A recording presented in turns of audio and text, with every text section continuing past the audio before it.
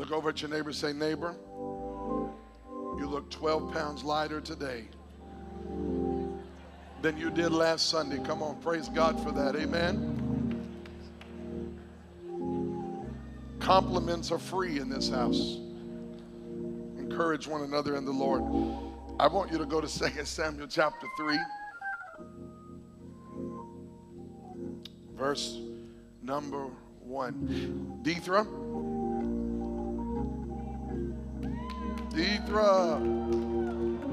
Come here. Come here. Devin, come here.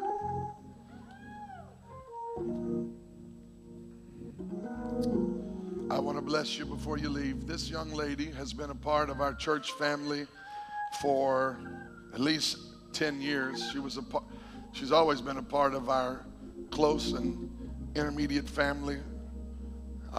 She was on our team as our HR director for a number of years, and she has accepted a job in Texas to work with our friend evangelist Todd White and his ministry. And I don't like anyone to go to the next place and assignment without releasing them in the blessing of the Lord. So what I'd like for you to do is to lift your hands toward her and let us confer. Chris, bring me the oil, please. Confer the blessing of the Lord on her before she leaves today. I don't want you just to feel like you're leaving. I want you to feel like you're sent, because you're loved, and we thank God for you, your investment into our lives and into this house. And I pray now, as a daughter of this house, that as you go to this assignment in the kingdom, the favor of our God will rest upon you. And I truly believe that God is ready to do something significant in your life in this next city. God said it's not a city, it's the next season. And in this next season, there are things coming you've been praying for.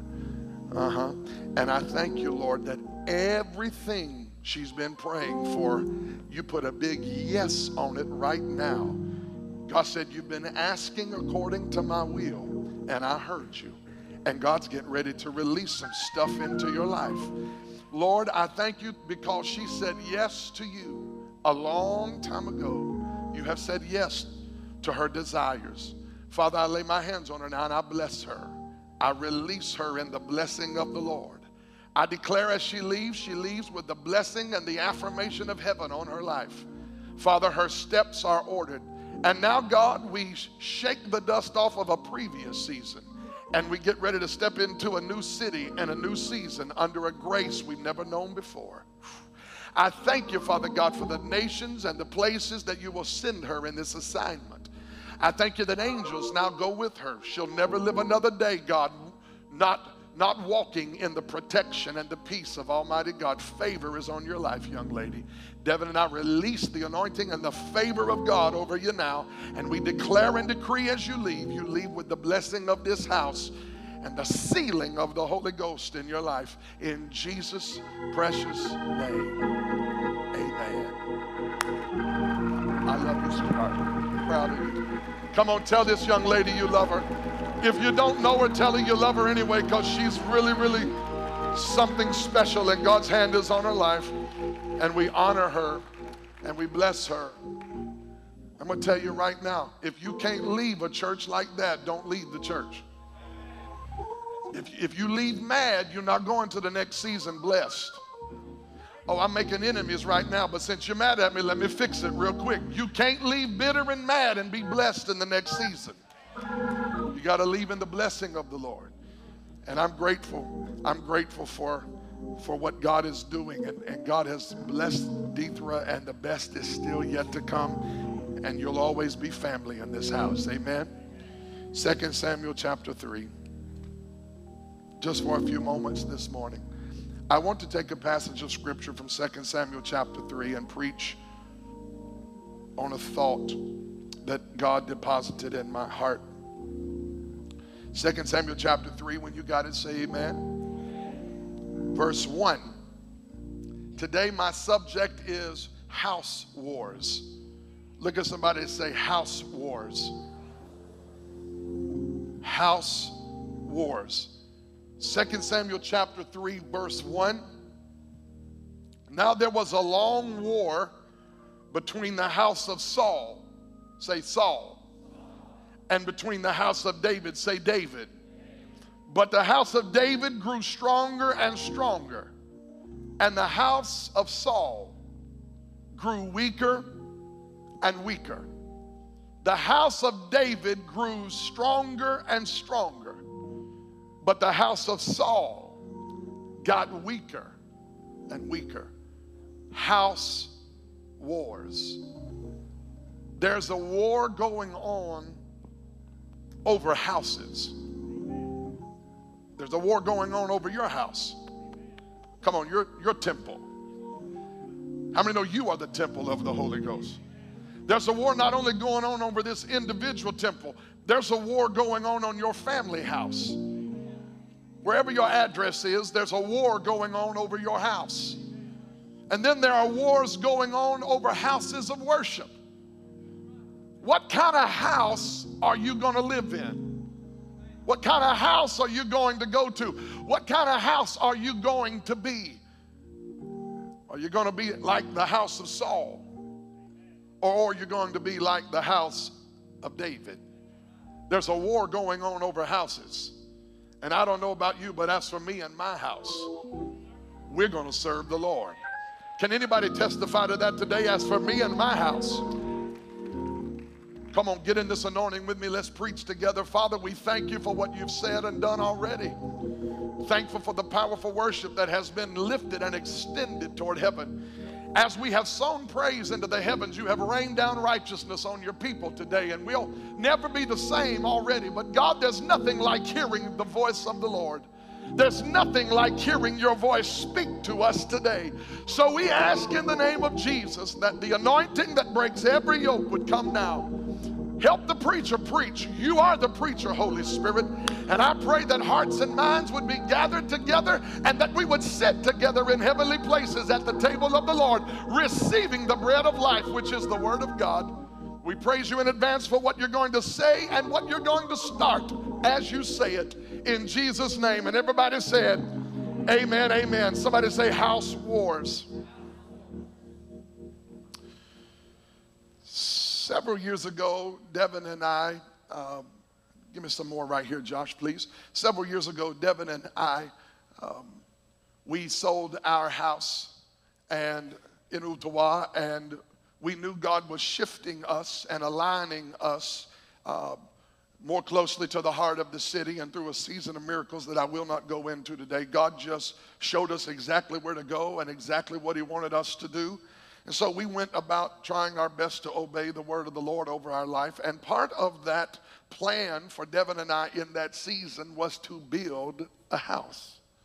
Now, we had never built a house before. You must understand, when we got married, we were so poor we couldn't pay attention. We couldn't find 2 dimes to rub together in our pockets most of the time. The first Christmas we had an old beat-up Charlie Brown leftover Christmas tree, and we sat on the couch on the first Christmas with no gifts under the tree and decided as we were crying, we would go down the road, and we would go to our mom and dad's house, and we would have Christmas with the family because we didn't have much. I remember that. And then we moved to another little house, and we moved to another little house, and we moved to another little house, and came to Ottawa and moved to another little house. And this season of our life, just 2 years ago, Devin and I were at the place where for the first time in our life we could build a house, and God showed us where he wanted to build a house. And so we went and bought the land, and then we went through the tedious process of developing the kind of house we wanted to live in. Now, you understand, up until this time, the houses that we lived in had already been built. The wall structure and the location of the fixtures and faucets had already been decided. But when you got ready to build your own house, it took a little more thought. What we did when we moved into all the old houses is we painted a wall, we put carpet on the floor, we did a little decorating, but we really didn't get to decide much about the house. But when you build your own house, you have to sit down and go through meeting after meeting with architects and people who help you decide things. And they sit down and they are a blank slate. And what they want to know is, what kind of house do you want to live in? And this is where Devin and I thank God for grace, because there were several times it took a miracle of grace for us to remain married in the midst of trying to build a house. I wanted walls here. Y'all not saying nothing in here today. I wanted a kitchen like this, and I found out that she was the one in the kitchen, so she gets to decide what kind of kitchen we're going to have. In fact, I found out not only does she get to decide what kind of kitchen we're going to have, she decided everything about the house. Because at the end of the day, if mama ain't happy, touch somebody, tell them ain't nobody happy in the house. Yeah. So we were building a house, and I go in to sit down with the builder and the architect, and he looks at me and he says, what kind of house are you wanting to build? Well, you know, a house. A house. He said, no. Do you want a French Tudor? Do you want a craftsman house? And I start listening to all these questions, and it occurs to me, if I'm going to ever get a house, I got to decide what kind of house it is that I want to live in. And when I started thinking about this message today, it occurred to me, God got to decide what kind of house he wanted to live in. God got to build the house. Come on in here, somebody. God got to build the house just like he wanted it. And what he did is in Psalm chapter 122, verse 4 and 5. I didn't read this to you, but you can put your finger on it. Go read it later. God got to decide what kind of house it was he was going to demonstrate his sovereignty and his full purpose through.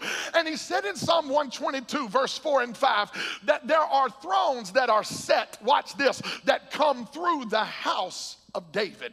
God said, I'm going to establish my kingdoms on thrones that are set through the house. Somebody say house. House of David. In other words, if you can ever find a house that is David's house, if you can ever find a house like David's house, God said that is the kind of house that I'm going to establish my throne through, and for generations. And in fact, I can prove that through all of time, God will reign and rule through the throne and the house of David. Which means this: if your house isn't like David's, the king is not coming to your house. If your house is not like David's, the king is not coming through your house. You do not get, now there's a lot of things you get to decide about your life. You get to decide where you're going to live and who you're going to marry and where you're going to work and what color car you're going to have. But there are some things you don't get to decide. And I want to tell you, you do not get to decide what kind of house God is going to live in. God decided what kind of house he's going to live in for himself. And he said in Psalm 122, verse 4 and 5, I am going to establish my throne through the house of David. And the Bible needs some more monitor. And the Bible said that it was through the house and the lineage of David that kings would be raised up, that would eventually bring into the earth Jesus Christ, who would then become the King of Kings and the Lord of Lords. If you want to know where Jesus is coming through, Jesus is coming through the house of David. If your house is not like the house of David, the king is not coming. What we have here in 2 Samuel chapter 3 is a very telling scripture about the place in history that Israel was. There was a war going on between two houses. And in reality, the war of the houses was a war over the throne. Because as long as Saul's house was in power, the throne was occupied by people who did not have the heart of Abba, and they led and they operated in false, illegal authority, while the nation that they were supposedly leading was defeated on the battlefield, and they had no favor of God flowing in their life. There was somebody say a long war. Say a long war. There was a long war between the house of Saul and the house of David. And the Bible says that in the midst of this war, something powerful happened. David's house got stronger and stronger. Saul's house got weaker and weaker. David represents covenant. Saul represents religion. David represents, oh, I'm getting ready to say something in here today. There's this idea floating around that you can be your own man and do your own thing and advance your own kingdom, which is exactly what Saul did. But David had a heart after God. And here's what I came to tell you today. If you're going to host the King of Glory, you got to have the right kind of house. You cannot have a house like Saul and have the King of Glory living in your house. If you want to have the King of Glory living in your house, you got to build your house like King David built his house. The house of David is the lineage through which the King of Glory would come. Psalm 122 verse 4 and 5 said, God set thrones in place through the house of David. And if you want the King of Glory to come to your house, you got to build a Davidic house. Somebody say a Davidic house. Now I want to preach this sermon today in light of the contrasts between Saul's house and David's house. This is real quick. But I want to give you three contrasts that express and demonstrate the differences in Saul's house. Because I'm going to tell you something right now. There's some people building a house like Saul. God ain't in it. They're still having church. And I'm going to tell you right now, having a good service is not having a move of God. Having a good service and even growing a great church is not even a guarantee that the King of Glory, y'all better say amen in here or something. I want to tell you today, I don't care who leaves as long as the King of Glory comes. That's why we came to church today. Let me give you three contrasts between the house of Saul and the house of David, and you have to take inventory in your own life. Because if you build a house like the house of Saul, you will not entertain or host the king. Number one, if you're taking notes, write these three contrasts down. Number one, the house of Saul was a house of pride. The house of David was a house of pardon. Somebody say pardon. Somebody say pride. Saul was a house of pride. When you look at the life of Saul, you see the expression of pride. Pride is the kind of behavior that follows what King Saul did in 1 Samuel chapter 10. The Bible said that Samuel anointed Saul as king. And in 1 Samuel chapter 9, verse 25, Samuel and Saul, they had a talk on the rooftop of the house. The rooftop discussion centered on a great war that would be coming with the Philistines in the future. Samuel told Saul, he let him know through divine wisdom that he was going to have to wait a period of time as they were in the midst of this threatening battle. He was going to have to wait 7 days for Samuel to show up. Saul had to wait 7 days on the prophet to show up, and they would together go up to the hill of the Lord and find the will of God before they got into a battle with the Philistines. But if you read 1 Samuel chapter 9, you will find that Samuel did not come in 7 days, and when Samuel did not show up when Saul wanted him to, Saul took matters into his own hands and rushed the purpose of God and said, Samuel's not here. Don't miss this. The people are demanding an answer, and I've got to give them what they want. So I'm not going to wait on Samuel. I'm going to go offer sacrifices by myself, and I'm going to do it like I think it ought to be done. And everybody thought that was the right thing to do. Saul is a leader. Saul has to make a decision. Saul has to make the call. What are we going to do, Saul? We need an answer now. We've been waiting 7 days, and you've given us no instruction. The Philistines are surrounding us, and we are in trouble. And Saul, felt the pressure of the people, and he made an arrogant decision. He said, I'm going to move without God giving me a word. Look at your neighbor and tell your neighbor, whatever you do. If your neighbor didn't talk to you, karate chop him. Tell your neighbor, whatever you do, don't move without a word from God. Oh, but Pastor, we've got to move. We've got decisions to make and budgets to meet and calendars to plan and things to schedule. Don't we need to hurry this along? I want to tell you, you can make your plans, but the Bible said in Proverbs chapter 3, in all your ways, acknowledge God. Don't ever pull the trigger or make a decision without having a word from the Lord. You may see what's up the road, but the Spirit of God knows what's around the corner. Don't miss it. Saul made a decision to not wait on Samuel. And you may say, Pastor, where was Samuel? Why didn't he show up? Why didn't he show up in the 7 days he said he was going to show up in? I'll tell you why.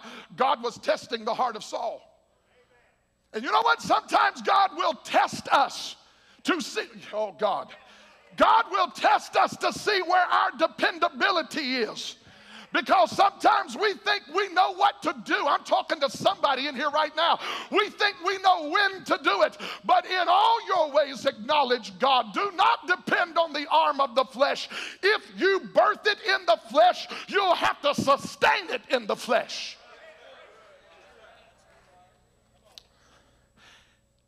Saul offered sacrifices and was not supposed to. When he comes walking up on the scene, Samuel says, what is going on? This is all in 1 Samuel 9 and 10. What is going on? Saul said, you didn't show up. The people needed an answer. I figured we'd offer sacrifice and make a decision to go to war. Samuel said, you disobeyed the word of the Lord. Just another chapter later, he tells Saul, you go and kill Agag and everything among the Amalekites. And what does Saul do? He goes into the camp of the Amalekites and he kills everything except Agag, and the king of Amalekites, and all of the most precious sheep. And when Samuel comes walking back into the camp of Saul, he hears the bleating of the sheep that he was supposed to slay. And the sheep of Agag and the Amalekites were supposed to have been killed. God said, kill everything in the camp of Amalek. And Saul let the king of Amalek, Agag, live, and all of the sheep.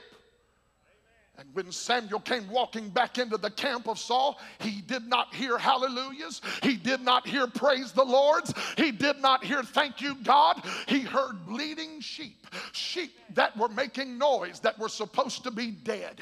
And Samuel looked at Saul and said, what is the bleating of this sheep? What is this noise from animals that is coming out of the camp? Why are they still alive? And look what Saul said. I thought I would let Agag live. And I thought I would keep the best sheep of Amalek for sacrificing. And Samuel looks at Saul and says, because you have disobeyed the Lord, the kingdom is being torn away from you. Why would God, and you know the story, Samuel the prophet rips the robe off Saul, and there in front of Israel, saw the entire throne stripped away from Saul. Why? Because God said to Saul, I could not trust you to obey me. This is where the scripture that we quote all the time, rebellion is as the sin of witchcraft. Obedience is better than. Because Saul comes back and says, I was going to offer these sheep to God as a sacrifice. And God said, I don't want the sacrifice. I want you to do what I tell you to do the way I told you to do it. Come on, somebody. There's something about obedience that will unlock the goodness of God. But if God can't trust you in the little instruction, he'll take away everything he promised you in your life. Look at somebody, say, obey God. Now, here's the point of pride. Don't miss this. I got to hurry. Don't miss this. Saul is confronted in both times. When Saul is confronted about the sin of disobedience, do you know what he says to Samuel in 1 Samuel chapter 11? He says to Samuel, whatever you do, don't let me walk out before the people without you there. Samuel is the prophet. Saul is the king. The kingdom's been taken away from Saul because of his disobedience. And now Saul is really worried about what he looks like among the people. So he says to Samuel, will you come with me when I stand before the people so that the people don't know? I don't want them to know that the kingdom's been taken away from me. Will you come and just make it look like I'm all right? He didn't really want his heart right with God. He just didn't want to lose his influence. Pride. Pride. I'll do what I want when I want to do it, and I don't want to have to accept the consequences for my disobedience. Pride. But David was not a man of pride.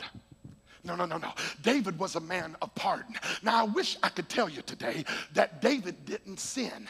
I wish I could tell you today that the reason God chose the house of David is because David was a pure, perfect, pristine king who never made a mistake, never screwed up, never got his ducks out of a row. He always made the right decision, always did the righteous thing. But when I search through the scriptures, I am appalled at the sin of a man who the Bible says was a man after God's own heart. How can you be the sweet psalmist of Israel and have a woman's husband murdered and then be on top of your roof looking out over all your kingdom, and all of a sudden a lady taking a bath catch your eye? Read your Bible. Some of you think this is Jerry Springer or Maury Povich. This is in your Bible. Your Bible says that David went out on his rooftop. I got to hurry. That's why I'm running fast. David went out on his rooftop at a time when he should have been in battle, and he was looking at over all his kingdom God had given him. And while he's looking and gloating and just thinking about all the goodness of God, Bathsheba,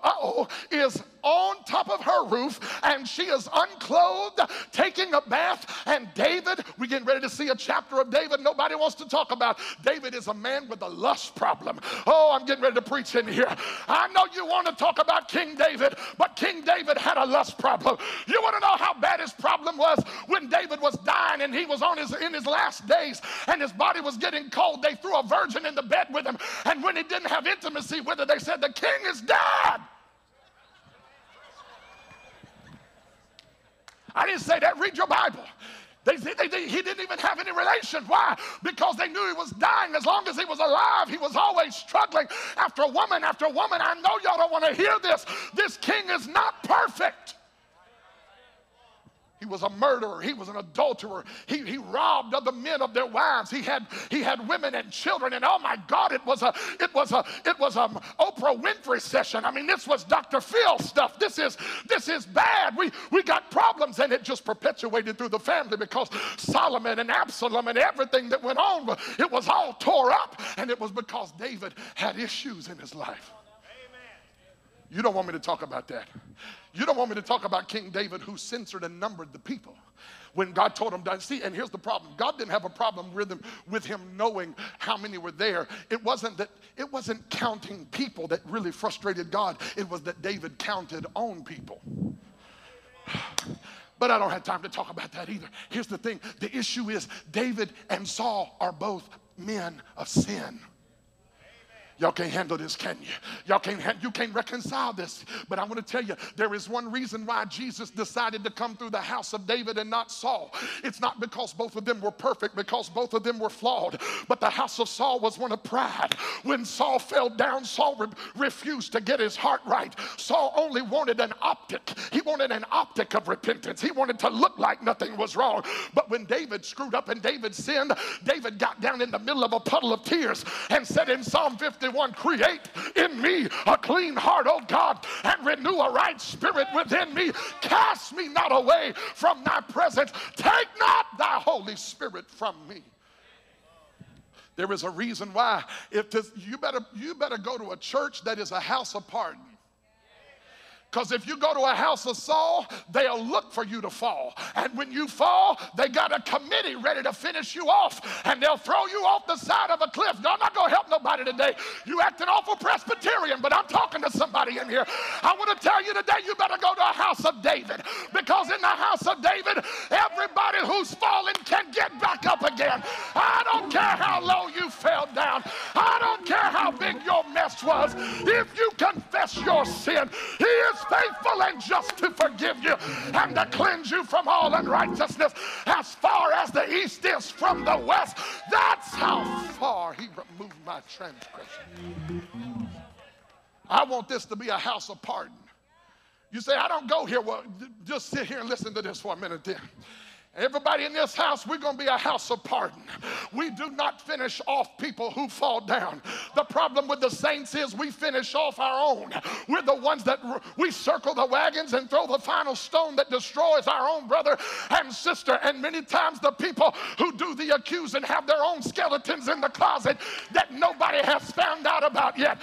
God, give us a spirit to cover brothers and sisters. I'm not talking about sweeping sin under the rug. I'm talking about restoring brothers and sisters in the spirit of meekness, you also be tempted. You might, I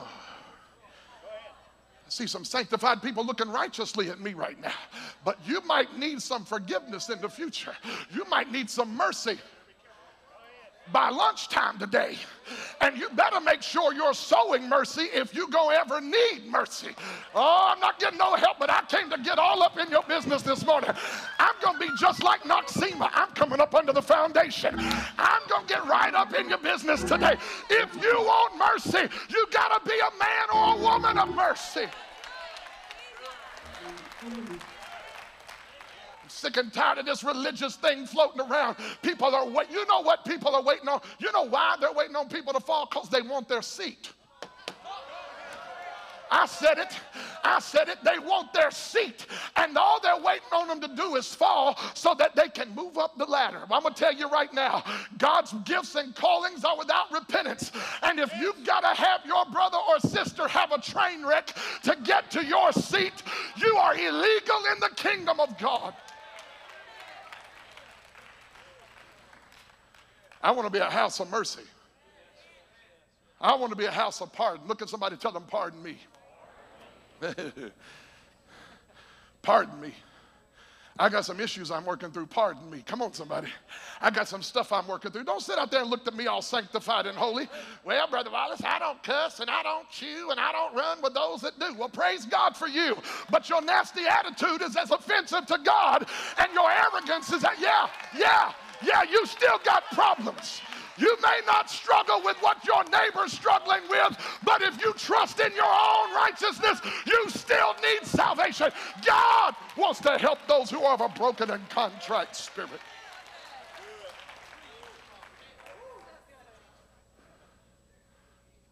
I want to be a house of David because I need mercy. Yeah. People sitting up here squirming a little bit. He's making me nervous. I want to be like that man who beat on his chest on the corner of the street. Amen. Jesus asked a question. There were two men. One was a ranked sinner. One was a Pharisee. The Pharisee stood on the corner of the street. I haven't done this. I haven't done that. I haven't gone there. I haven't gone there. And then there was another man who said, I'm a mess. I'm a wreck. My family's all messed up. My past is all full of mess. I don't know what I'm going to do. Help me, God. And Jesus said, who do you think went home justified? It wasn't Brother Sanctified got it going on, Sister Yay with no problems in her past. It was the man that beat on his chest and said, God, have mercy on me, a sinner. Oh my God, I feel like preaching in here today. Somebody holler, have mercy on me, God. Somebody holler, have mercy on me, God. The house of Saul is one of pride, arrogant. Oh Lord, don't let me get started on it. People that don't ever say I'm sorry. I asked a man one time, why haven't you told her you were sorry? He said, because I ain't ever done anything wrong. Not only are you not able to apologize, you're a dummy. Some of y'all got screwed up marriages today because you don't know how to humble yourself. I'm not going to get no help, but I'm going to preach truth anyway. You ain't said I'm sorry in 30 years, and you really think you all right? You got a problem. Look at somebody, tell them, pardon me. Pardon me. Don't let me get in your way of going to heaven. I got issues I'm working through. Pardon me. Don't let me step on your toes. And I told you a long time ago, in this house, this is a high grace house.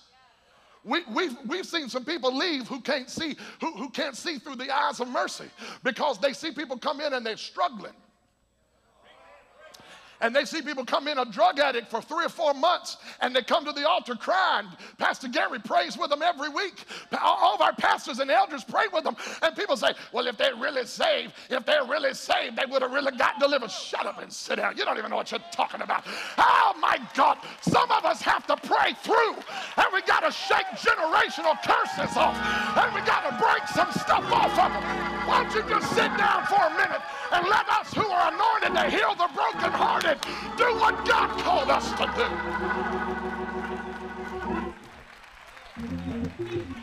Sit down. Let me go to point number 2. Oh, Jesus. Say, I want to be in the house of David. There's a war going on over what kind of house you're going to be. And the king's not coming to the house of Saul. King's coming through the house and to the house of David. First point, the first contrast is Saul is a house of pride, David is a house of pardon. The second point is this: Saul is a house of performance. David is a house of presence. Lord, I'm getting ready to say a thing. Saul is all about the optics. Saul was a master of performance.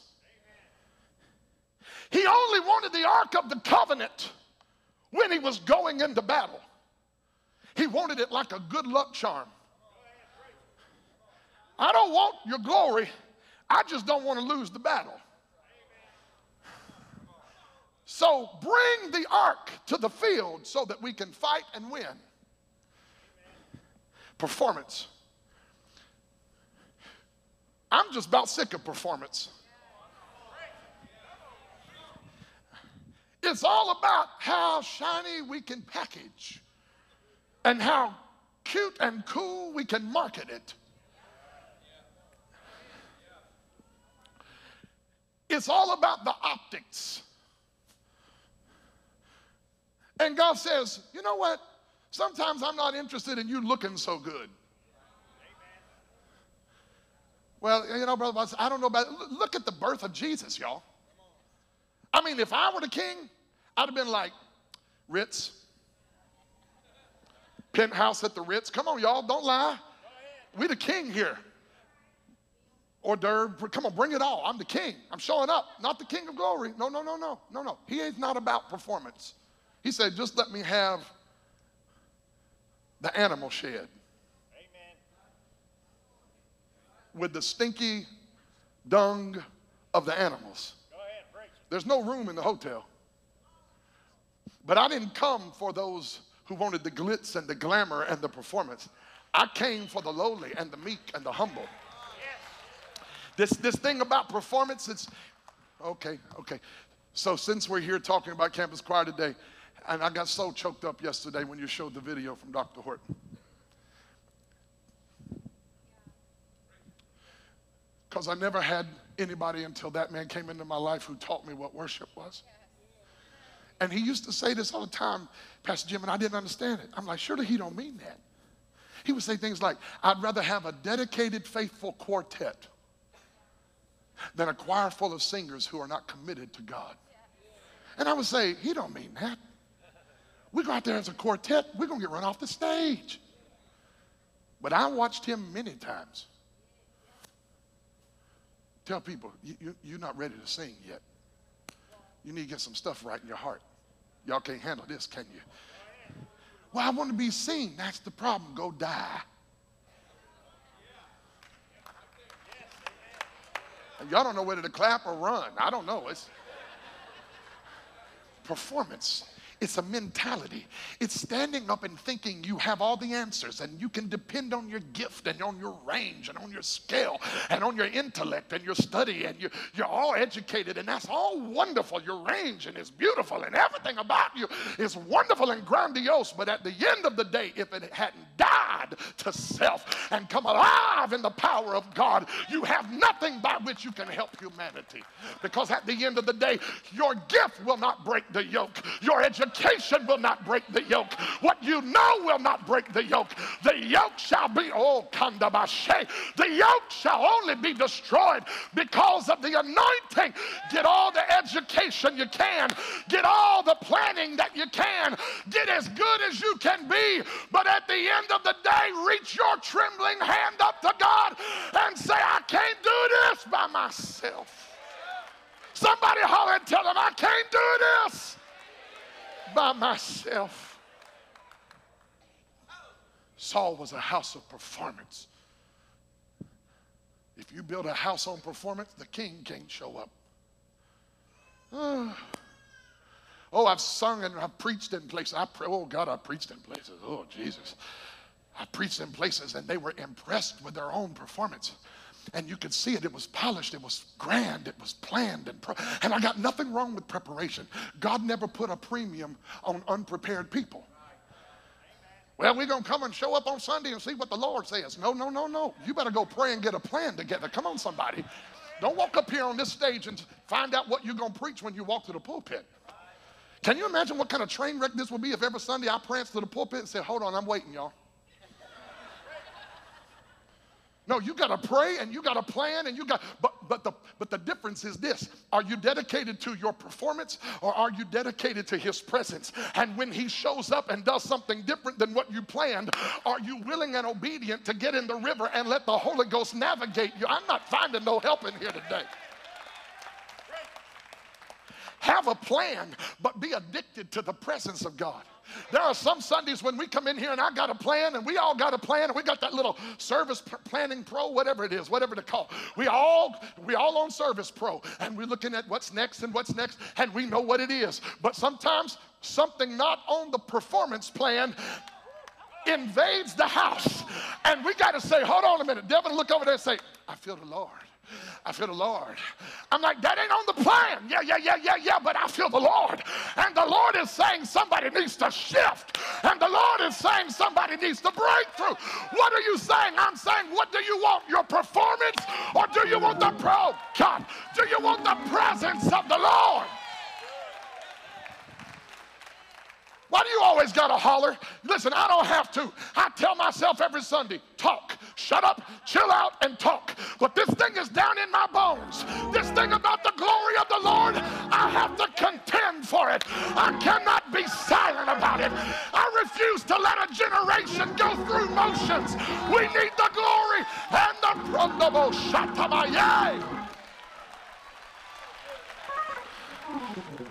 Saul was a house of performance. Don't miss this. God took his throne away and he still stayed the king for 15 years.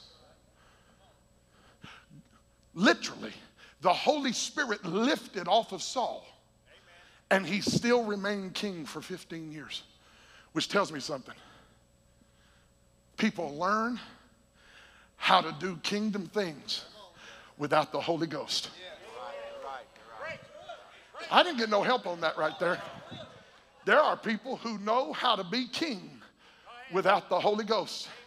They know how to do the church thing without the presence of the Lord. Listen, I have nothing wrong with having a great plan, but there's a difference between the house of Saul and the house of David. The house of Saul is all about performance, but when David became king, something shifted in the atmosphere. David said, where is the Ark of the Covenant? I'm not in battle, I'm not in a war, but I want the presence of God. It's not even that I have to have it. It's that I want it, my God. I want to tell somebody in this room today, you better make up your mind if you're going to be all about performance or if you're going to be presence driven. Because if you know the presence of God, he'll make you look better than you really are anyway. Who's a witness? Have you ever had the Holy Ghost make you look smarter than you really were? Today, for me, yesterday, come on. Have you ever had the Holy Ghost make you look more genius than you really are? And you start talking and people say, where did that come from? And you say, God, they're impressed with what you told me in prayer yesterday. And they think you got it, but what they don't know is that you know who gave it to you. It was the presence of God. Oh, I feel like making myself happy in the Lord right now. I want to tell you that the Holy Ghost will make you look smarter than you are. He'll make you sing better than you sing. He'll make you preach better than you preach. If you'll lean on him, he'll send his presence, and his presence will make the difference. You'll be a better preacher with the presence of God. The house of Saul is all about performance. The house of David is all about presence. Stop living for the optics and the approval of man. I can't lead without his presence. I can't sing without his presence. I can't preach without his presence. I can't parent without his presence. I can't write my bills without his presence. Shoot, I can't even go to Walmart without his presence. How many need him? How many need God? Let me ask you a deeper question. How many want God? Yeah, need is a matter of necessity. Want is a matter of desire. Do you just have to have him to make it? Or do you wake up every morning and say, as the deer panteth for the water, so my soul longeth after thee. I don't want to live today without your glory. I don't want to do anything today without your presence in my life. Oh, Wallace, you're too spiritual, says the backslider. Says the one that was hot 20 years ago and now you've just cooled off a little bit. If you can look back over your life and there was a season in your life when you were hotter for God than you are right now, you better get rid of that performance mentality and fall back in love with Jesus all over again. Saul, are our musicians here, drummer here? So, someone help me? I'm going to quit in just a minute. Oh, Jesus. The last one, the first one is that Saul was a house of pride, David was a house of pardon. Second one, Saul was a house of performance. David is a house of presence. He went and got the ark. He brought the ark of the covenant. Now I know, and we criticize David. Oh, David got Uzzah killed. Now listen, David had to get some order and he had to get some revelation. But I'm tired of people criticizing David because he just wanted the presence. It's not time for that one. It's a happy key. You leave. We'll do that in a minute. It's okay. No. I'm just making sure he knows where I'm going. I'm getting ready to preach my head off. I'm not landing it yet. I'm getting ready to go one level higher. Hallelujah. Hallelujah. Yeah. We just have to talk it through. We've never done this before. It's all right. David got the presence back into the camp. I know Uzzah died, and the glory was parked at the house of Obed-Edom for 90 days. But during those 90 days that the glory was at the house of Obed-Edom, David went back and got a copy of the law. He went back into the Old Testament, and he started reading about how to properly carry the presence of the Lord. And he found out you don't carry the presence of the Lord on boards and big wheels. He said, no. It's not carts. It's not boards and big wheels that carry the presence. He said it's dedicated, consecrated, righteous men and women, priests of the Lord that bear up under their shoulders the weight of the glory of God. Oh my God, I feel him in here. And it's not just a thing that the priests carry, but it's a thing of sacrifice. Every 6 steps they took, they set it down and offered a sacrifice.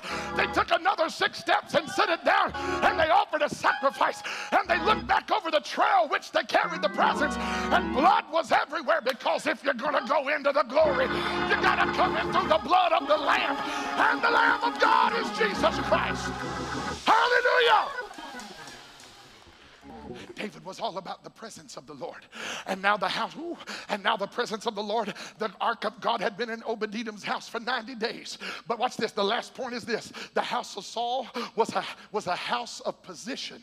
The house of David was a house of praise. I'm getting ready to preach right here. I'm getting ready to preach right here because Saul was all about the position. How do I know that? Because when David went to the battlefield to bring cheese and bread to his brothers who were in battle with the Philistines, David is a little shepherd boy. All he knows is how to take care of sheep. And in his job as taking care of sheep, a few weeks ago, a lion jumped out and he tore the lion asunder. A few days later, a bear jumped out and he tore the bear apart. And now he comes down to the field to take care of his brothers. He's not even old enough to fight in the field of battle, but the Bible said that he brought cheese. Read the Bible. He brought cheese and bread and some nourishment to his brothers. And when he got down there to bring them the food, the Bible said that he heard Goliath talking smack. Anybody here play basketball? Oh, come on, Antonio. Come on, Deacon Farmer. When you get these guys on the basketball court, they look old and they run old, but you let them get warmed up a little bit and they start talking smack with each other.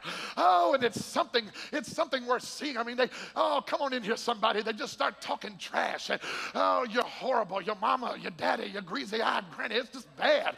And that's what's going on in 2 Samuel. There's a battle going on, and Goliath is talking smack, and he's defying the God of Israel. And all these Israelites are listening to this uncircumcised giant talk smack about their God.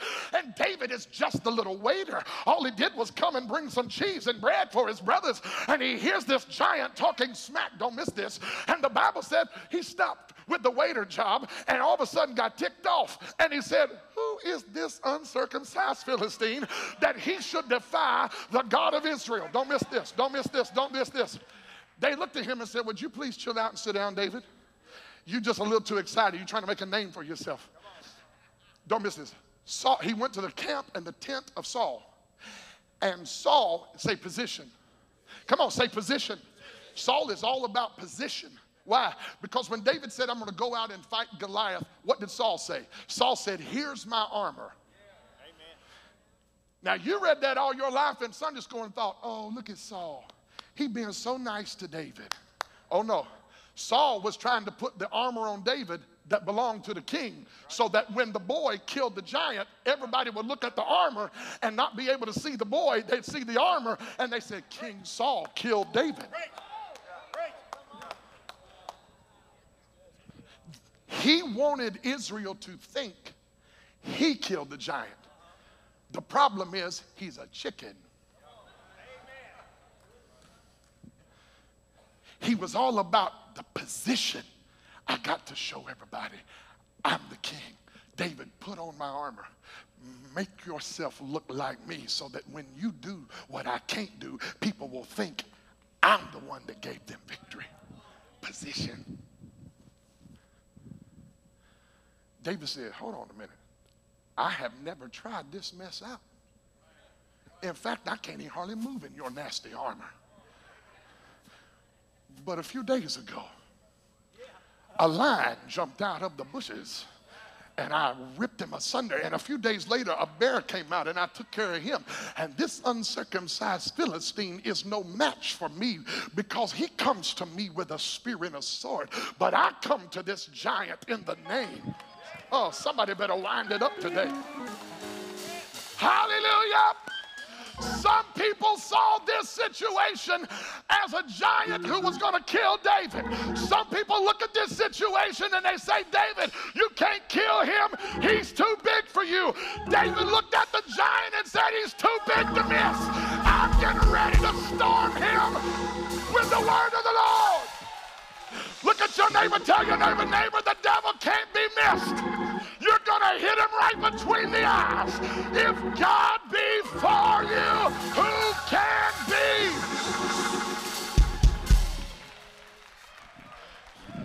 Saul was all about position. David is all about praise. I cannot find one place in the Bible where Saul danced himself out of his robe. Oh, no. Oh, no. You can't say hello to our sons and daughters who are going to work in the kids department. This is RSM. Tell them you love them as they go. Come on. I'm closing. If you want to know what RSM is, that's our school of ministry. Amen. Never mind. David is now leading people in a processional in Israel. And the glory of God is coming back in the city. And what does David do? He forgets his position. Have you ever forgotten who you were? Come on in here. Have you ever gotten in such a place of God's presence being poured out, you forgot you had a reputation and an ego to protect? Oh, y'all not even hear what I'm telling you. Have you ever forgot about who was sitting next to you? Have you ever forgotten that you were somebody important sitting in a place with a bunch of important people? Oh, yes. Oh, yes. J.D. and Angie Woodside will tell you, and anybody else inquire with me back in the day, we would go into these big cathedrals, and the glory would just hit, and we'd go running, and all these people. I'll never forget being at Lee Day, 1998, and the glory of the Lord fell when you were singing, "There is a Fountain." The glory of the Lord fell, and we're sitting, I'm telling you, the glory fell, and the power of God's being poured out, and they were trying to get us off the stage, and they said, "Thank you, campus choir." And Dr. Horton said, oh, no, not today. We're getting ready to take this thing to another level. And he said, "One more time." And when he hit that thing one more time, J.D. Woodside did a worm across the front of the stage. 100 young men took off running. Preachers got breakthrough. Singers got breakthrough. Leaders got a breakthrough because there's power. Yes, there's power in your praise.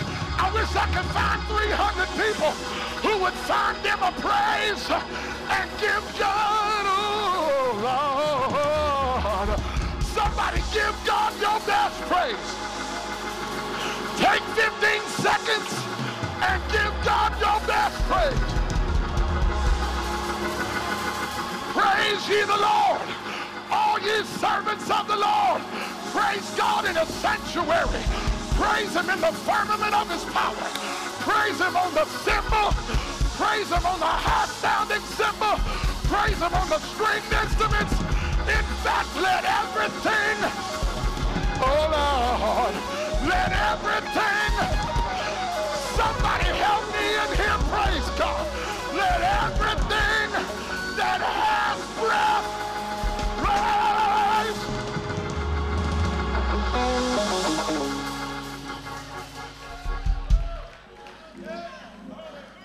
Oh, Monday, I gotta go. We got a second service. But I feel like telling somebody this. You got to keep your garment of praise. Because you're going to get in some rooms sometimes. And you got on a garment of praise, they're going to look at you funny. And they looked at David funny. And in fact, his own wife looked at him and said, "Well, I guess you feel better.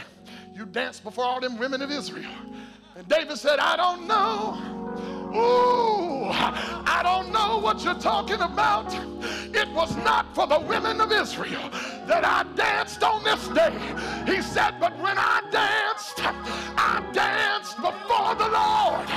Somebody got to be reminded that when you praise God, it ain't for the person next to you. My praise ain't about you at all. My praise is all about the one that brought me out. Somebody give God praise. I said, somebody give God praise. Praise him until he breaks the chain. Praise him until he brings you out. Praise him until he heals your body. Oh, Lord. Yeah. Almost higher. He said, and this is it, I'm through with this. In the Wallace Unauthorized Translation of the Bible, she looked at him and said, "You look so foolish." He said in the Wallace Unauthorized Translation, "You think that was something? You ain't seen nothing yet. Because I will be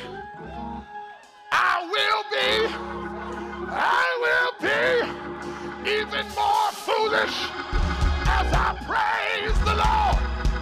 Oh God, I don't have time. But there are 7 words in the Hebrew for praise. I don't want to talk about yada. I don't want to talk about tauda. I don't want to talk about tehillah. I don't want to talk about shabbat. I want to talk about hallel praise. Because when David said, "I'm going to praise the Lord," he said literally, "I'm going to spin my way. I'm going to start my way into the presence." Slap your neighbor, say, "I ain't dancing for you." Tell them I ain't shouting for you. Tell them I'm shouting unto God. Open up your mouth and shout unto God. Yes! Yes! I feel a breakthrough in this house. I feel a breakthrough in this house. Somebody gotta give God praise.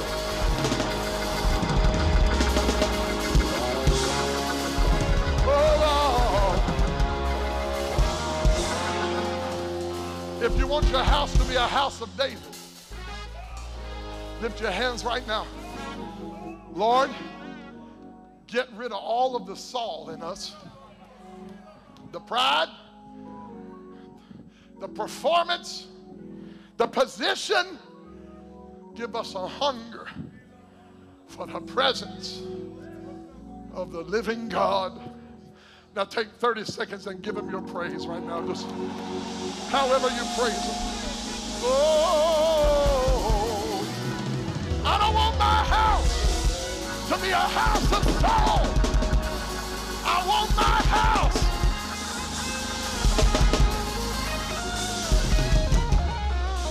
to be a house like David.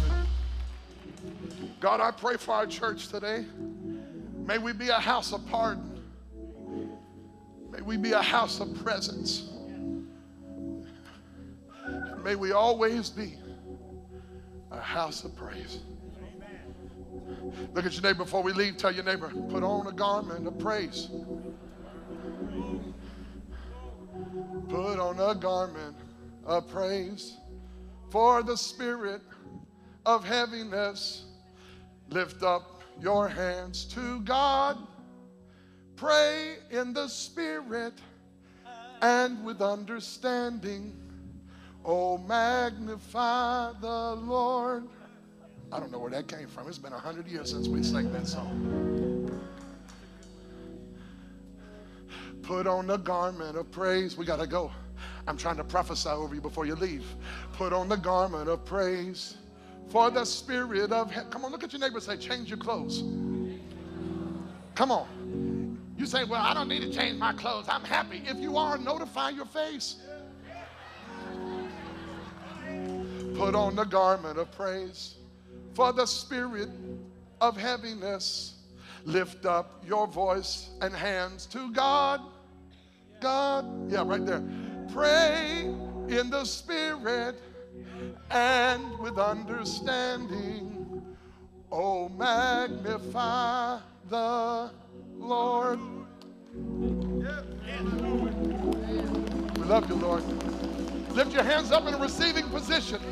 Lord, bless them and keep them. Make your face to shine upon them. Give them your grace. Give them your peace this week. Give them divine favor, divine appointment, divine protection be with them. God, I ask in the name of Jesus. And everybody who loved God said amen. Shake hands with 118 people. Hug their neck. Exit on the side. Second service is coming in just a moment. God bless you.